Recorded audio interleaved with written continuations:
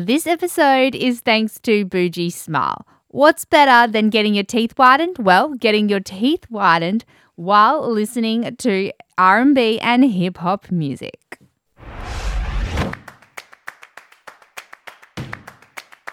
It's Left of Field with Danny Kavanagh.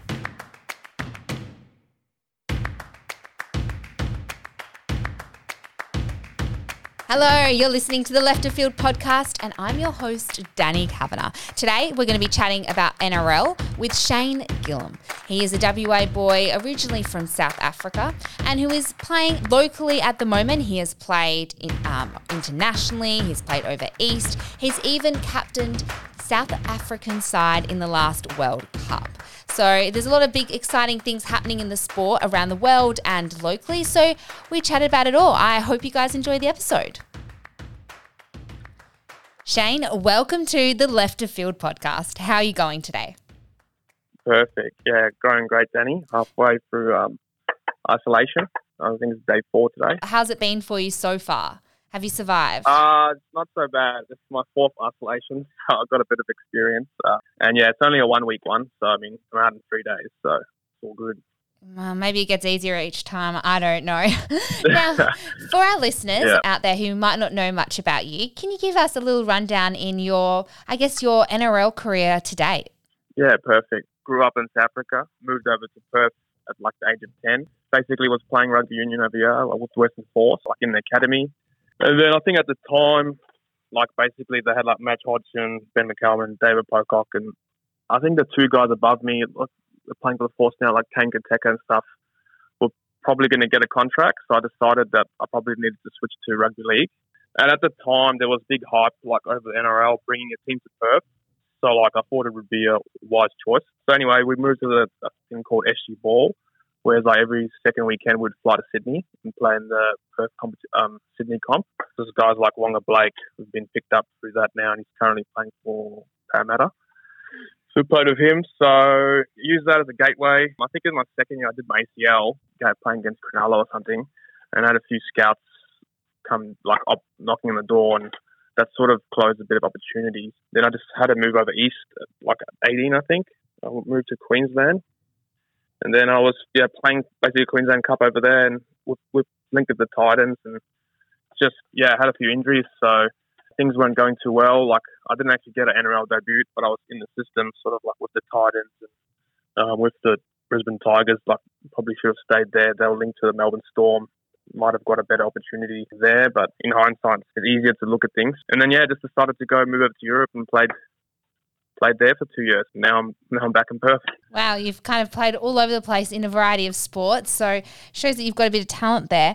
Now, you mentioned kind of at the beginning that you chose to make the switch from rugby union to rugby league. Now, being South African and in Australia, they're predominantly rugby union focused, like nations and states.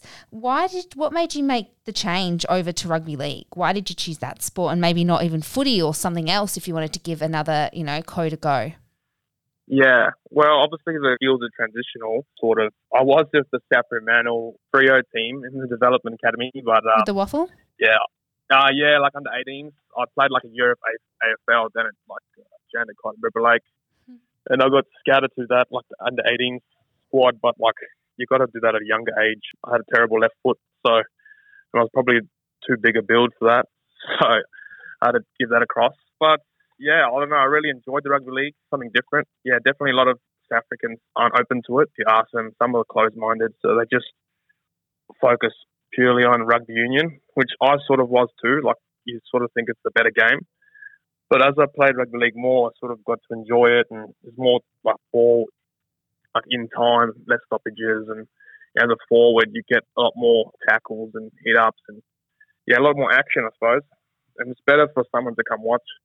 Like you ask a friend to come down and watch, they get a bit more bang for their buck, I suppose. Yeah, you're definitely seeing that in the ratings and the popularities compared between the two sports. I mean, Origin is the biggest watched game, of sport in Australia every year because it's, I think, even for people who don't follow the sport, it's more exciting and there's a lot of bigger hits and it's, I think, less stop-start. Yeah, exactly. Like I was living in Europe and I couldn't believe like We had a pretty international team in Frankfurt, and like there was a Slovenian guy, a Croatian guy, a guy from Georgia. Like Georgia's a small country, only 4 million, and like they were following NRL, and they watch it on YouTube or they try and watch it where they can. So yeah, it was quite interesting. Yeah, so you mentioned how South Africans aren't really that open to the sport. And then you mentioned Europe, where there's a few countries that are becoming more open. How is the sport growing internationally? So it's slowly growing internationally. Like obviously it's getting traction from the NRL and like the kind of brand that they developed, the enjoyment and the action of the sport. It's a fast-paced game. Even America's sort of now getting into. If you look, they're competing with the Major League Rugby Union comp. I think they got a pro comp now starting. Rugby league competition, which could be result in like Canada, like Northern America and America joining. So I know a few Americans over there who really love the sport, have transitioned from NFL to their type of sport just to get traction. And in the rugby union field, in Europe, it's more the countries that it's not rugby union dominant that's taking off. You've got like a country like Netherlands where rugby union is not so big, where there's opportunity for rugby league to grow and they could have be on the world stage, like compete in the World Cup. And I think at the last World Cup was Australia in 2017, I think it was. That was Australia, New Zealand, PNG.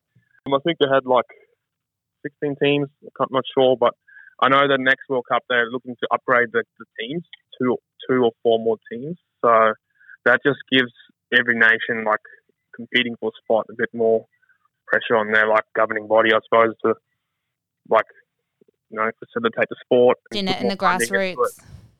Yeah, exactly. Like rugby union, if you look at it globally now, it's quite competitive. Like you've got your top 20 countries already, and then you've got like 50 countries competing, and it's quite tough to get a spot in the World Cup at the moment because you've got countries that are fully established with full competitions and professional, grassroots, all the way from like under 5s to under 18s with X amount of players. Whereas rugby league is, a lot of those countries are just on par with each other, so there's opportunity there. You've touched on the World Cup. Now, it would be wrong of me not to point out that when South Africa were last in the World Cup, you did captain the side. How was that experience? So yeah, I just captained the side for the World Cup qualifier 2019. So we played against Cook Islands, and basically the winner was going to play America, and then we were going to get the rapid charge, the last spot in the World Cup, which unfortunately we didn't do. But yeah, that's like probably my proudest moment to date, like for sporting. I'm happily Australian, but proudly South African. So like to lead the boys out and so many people watching, and you're facing the Haka, the Cook Islands, and you definitely get like a feeling of adrenaline that I haven't experienced before, and holding each other like before the game. You just know, it's a feeling you can't really describe. The team, had you played with many of the players previously? Obviously not playing yourself in South Africa before. Had you played with the guys around the world before you went to that World Cup? So we played like a few guys. So we played a few test matches before. Like in 2015, we played in South Africa, against Lebanon, and a few tests. We played against the British and Irish Lions amateur team. So I played with a few of those guys, and we did play like Italy and Malta together. So there was a handful, but yeah, it was just hard because we don't really have like a large talent pool of rugby league players. A lot of South Africans immigrated to Australia within the last decade.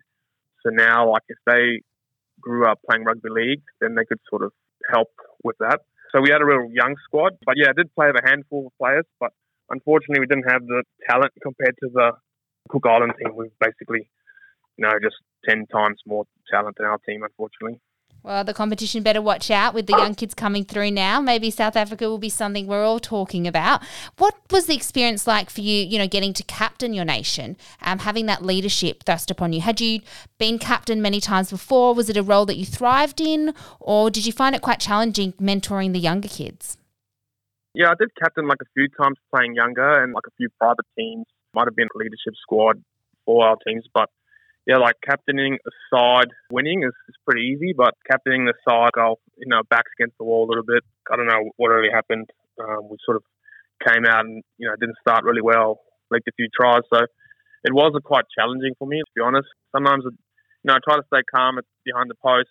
Sometimes I didn't really have the words for what to say, and it's put me in a situation where, everyone looks up to you, and as a leader, you need to be calm, because if they can sense that you're sort of panicking, then they can distribute for the whole team. So it taught me a lot of lessons. I definitely try to read a few leadership books after that, and then just sort of put my eyes upon other sporting icons or leaders and just try to see how they do it, because we got pretty badly beat against Cook Islands, and I had like a lot of family and friends and fly down, and we had people from South Africa watching and all over the world, so it was a little bit hard to take on the heart, but you got to take those experiences and just learn and try to grow from it. I think even you just putting South Africa out there would have made a lot of the people quite proud watching what you've done to the sport. You mentioned the tough times of losing, and you've also experienced tough times with injuries. How do you find the strength to continue on? Do you think, is it a lot of mental strength you've had to deal with, a lot of challenges, or have you always just been someone who's just pick yourself up and keep going? Yeah, that's a good question. I think I've had like 9 surgeries now, so quite challenging. Like at the beginning, like you have the first one, you got a lot of energy, bounce back. Just have to get in a good routine and just know that you just have to celebrate the small wins every day, just continually trying to progress. You can get situated on like the end goal too much. You can give yourself a 7-month plan. This is where I want to be, what shape you want to be back. But you just got to focus on your daily wins. Getting up. All right, today I have 5% more range in my knee. I can walk a little bit further. And then obviously just some positive things. Try to just be grateful. It is a good day. You woken up. Just got to celebrate the small things, because when you can't walk and obviously what can't do, it's quite tough. I just found reading, trying to be out in the sun, just keeping busy, not thinking too much about what you can't do, rather what you can do. And that's definitely, I think, the way to go. Yeah, I definitely think so. Otherwise, it'll be a bit hard to wake up each morning. Now, we've touched on you playing, for South Africa and over East, and now you play in WA. And for all the local listeners out there, what is the current state of NRL here in the state at the moment? How is the game going? Is it thriving? Is it, is there enough teams for a really strong competition, or are you struggling a little bit? So, yeah, there is a competition in WA currently in Perth. I think this year is going to be 6 Perth first grade teams. There is a few more like reserve grade and junior roots teams coming up. You've got Mandra, you've got a few more teams. I think it's like maybe there could be 6 more junior teams. They might have like 14 teams overall. And then they did have a competition last weekend down in Albany Nines, and I think they organised like a Pilbara comp. So they might have like a few mining teams, like Carafa. Not too sure how active it is or what all the team setups are. But with the Force coming back now, obviously that's, if you're a school kid, you've got to have an idol to look up to. And if they fluctuating, seeing the Force on the TV, that's going to represent a lot of players keeping to rugby union in the juniors. So, I mean, obviously you still get those families that are NRL families and watch NRL, and you might get those kids playing NRL. But now you've got AFL and rugby union competing with rugby league. So, I mean, it makes it tough as a kid, because basically, you've got to move away at like 18 years old or 16 years old if you want to pursue your career in rugby league. Are you like me? You like to drink red wine and lots of coffee, but you really want to brighten your smile? Well, why not head to Bougie Smile? Why not head to Bougie Smile? In Mount Lawley, they are offering clinically proven teeth whitening treatments while you listen to hip hop and R&B music. And in those 60 short minutes, you'll have the brightest smile with results ranging from 4 to 10 shades whiter. When I got it done, I actually improved by 8 shades whiter, so it is well worth it. And it's so simple, so fun with the R&B music. You sit in the chair and I literally was dancing. So why not give it a go? Use the code LEFTOFFIELD when booking with a Bougie Smile, and you will get a very nice 15% discount. Brighten your teeth and drink all that red wine and coffee, and not be afraid to smile.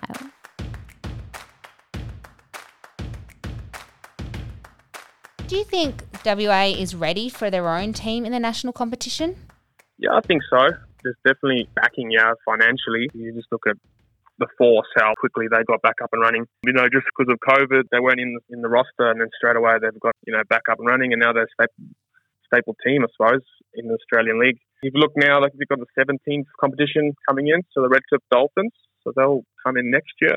So the NRL just have to decide and give us the green light, and basically just soon as you get the green light, everything else is go. I'm pretty sure the NRL, WA are set and ready to go. And I mean, there's enough talent floating around to be able to field a team here. And even WA talent, like there's enough talent over East to just entitle all those guys who grew up in WA or overseas to come home and play for the Perth franchise. If you're in charge of picking a name and maybe a mascot for the Perth franchise, any ideas on what we should go with? Well, there used to be the WA Reds, and currently I think the bid is the West Coast Pirates.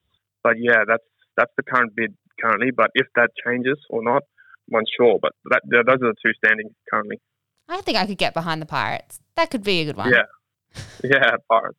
Pirates is an easy little mascot, easy kind of some nice little cheesy phrases they could throw out there. I could see the commentators. Yeah, exactly. Some flags. Out on the seas and a bit of boat talk. Yeah. There'll be a bit of talk about, Perth being so far away, but it's all right. Yeah, and so with COVID, and you mentioned there's going to be a competition with 6 teams this year. Personally, how is your, year looking? How have you been training during this time? I know you do a different forms of training as well. So what does your training schedule look like leading into a new season? Well, yeah, I've actually just rocked up at a CrossFit gym when I moved back, and I was sort of looking to hang the boots up. So I've just been training there at a gym called Dignus out in Malaga, a trainer called Cost Village. I've actually enjoyed it a lot. Like sometimes you need to change, and just been doing that really. And I've basically just been doing CrossFit training. I haven't done any rugby league training or anything currently. I think that's a pretty big factor that you don't, do a lot of rugby league to kind of get yourself ready. And you've also come from other sports and you've had that kind of background. If you were looking, say, to maybe recruit some new players this year and other guys are thinking of changing code from a footy, a basketball even, I don't know if that works, to NRL, what are some skills that you think, non-negotiables or is kind of just the basis for an NRL player and you can teach the rest, the rules and all that later on? What are some skills that you would be looking for in some players? Well, it's just basically good hand-eye coordination, ball skills. There's a guy playing for Manly currently, second row. I can't remember his name, but he just came from a high-level basketball, and because of his size, it's just transition. He can move, he can run. Having a bit of brain to think, you need to identify what you can, how to evade the defenders, but a bit of agility skills, left and right, laterally, and then just be able to have a bit of a fitness, some type of drive. You see, there's a couple of players playing NRL that aren't really that talented, but they got the drive, they turn up, they do the work, mobility, stretching before, all the small things, I think, get you to the high level. It's not really being that flashy player, but being able to, stick to nutrition after the game, having a protein or whatever. It's the small things that are more important. Yeah. And so then what's your goal now for the NRL? Where would you like to one day be playing? Yeah, so currently, I moved away at a young age, so I've, lived over interstate for the past 8 years or overseas. So the whole thing I came back for COVID is, my granddad wasn't really well, and one of my friends missed his dad's funeral, so that's a pretty bad date to be in if I couldn't come home. So I just thought my main goal now is I'm studying at UWA, so trying to do my bachelor's there. What are you studying? Doing biomedicine, so doing neuroscience and physiology. So I'm pretty interested in the brain and the concussions and that type of stuff. So if I can try and, I want to get into some of that, like sports medicine or something. So that's the main goal now. But the second goal, maybe play some rugby league in Perth. I would love Perth to be able to get an NRL team. If they went there, I don't know, probably too old to play for them or not. So that's always an option. But I suppose the main goal working on now is just getting South Africa to the next World Cup. So 2025, I think France, there's another World Cup where they're going to take the top 2 countries from Africa. And South Africa hasn't been in the World Cup since 2000. So that's probably the main. I don't want to live away from family and stuff anymore. Been there, done that.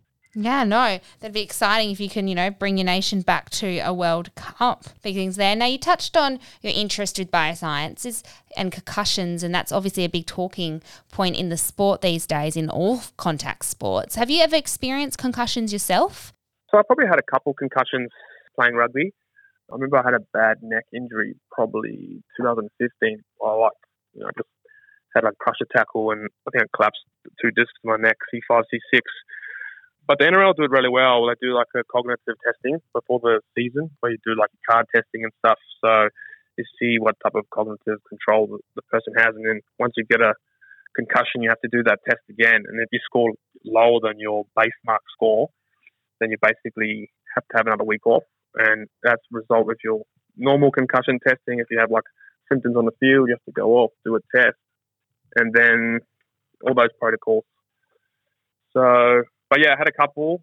So and then like it was pretty good the last few years, but then I had a really bad one last year. So it's quite scary because I had a couple of friends now retire from concussions, and it's just, you have to have it mentally before you can have it physically, you know? Yeah, it's a lot harder to recover sometimes. You don't fully regain every kind of movement back. And is there anything more you think the sport can be doing to help these kind of players and to help, young kids that are coming through now? Do you think there's big changes that can be made?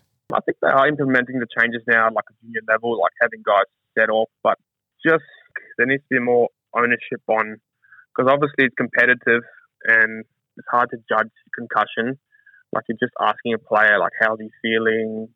How's he doing? Like he can be feeling like dizzy and you can't really judge it. And then all of a sudden he tells the coach that he's feeling fine, and then he goes back and gets another concussion, So yeah, it's a hard thing to judge at the moment, especially at the lower levels. I suppose that's why they're recommending like the 3 weeks off after concussion. Even at A grade games in Perth, you don't have a doctor there or anything. So, you should, I don't know.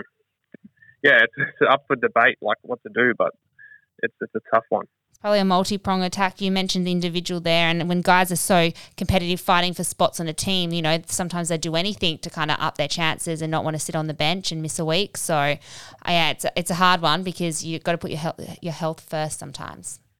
Yeah, exactly. I know like a few doctors overseas that sort of, they don't really want to be involved with it, because it's quite a tough one. Like they're not doing fMRI scanning on the brain or anything. They're just seeing how symptoms are. And then if you say you're fine and you pass your baseline test, then you're cleared to play. But if you get another knock, you're not really thinking about the consequences further down the line.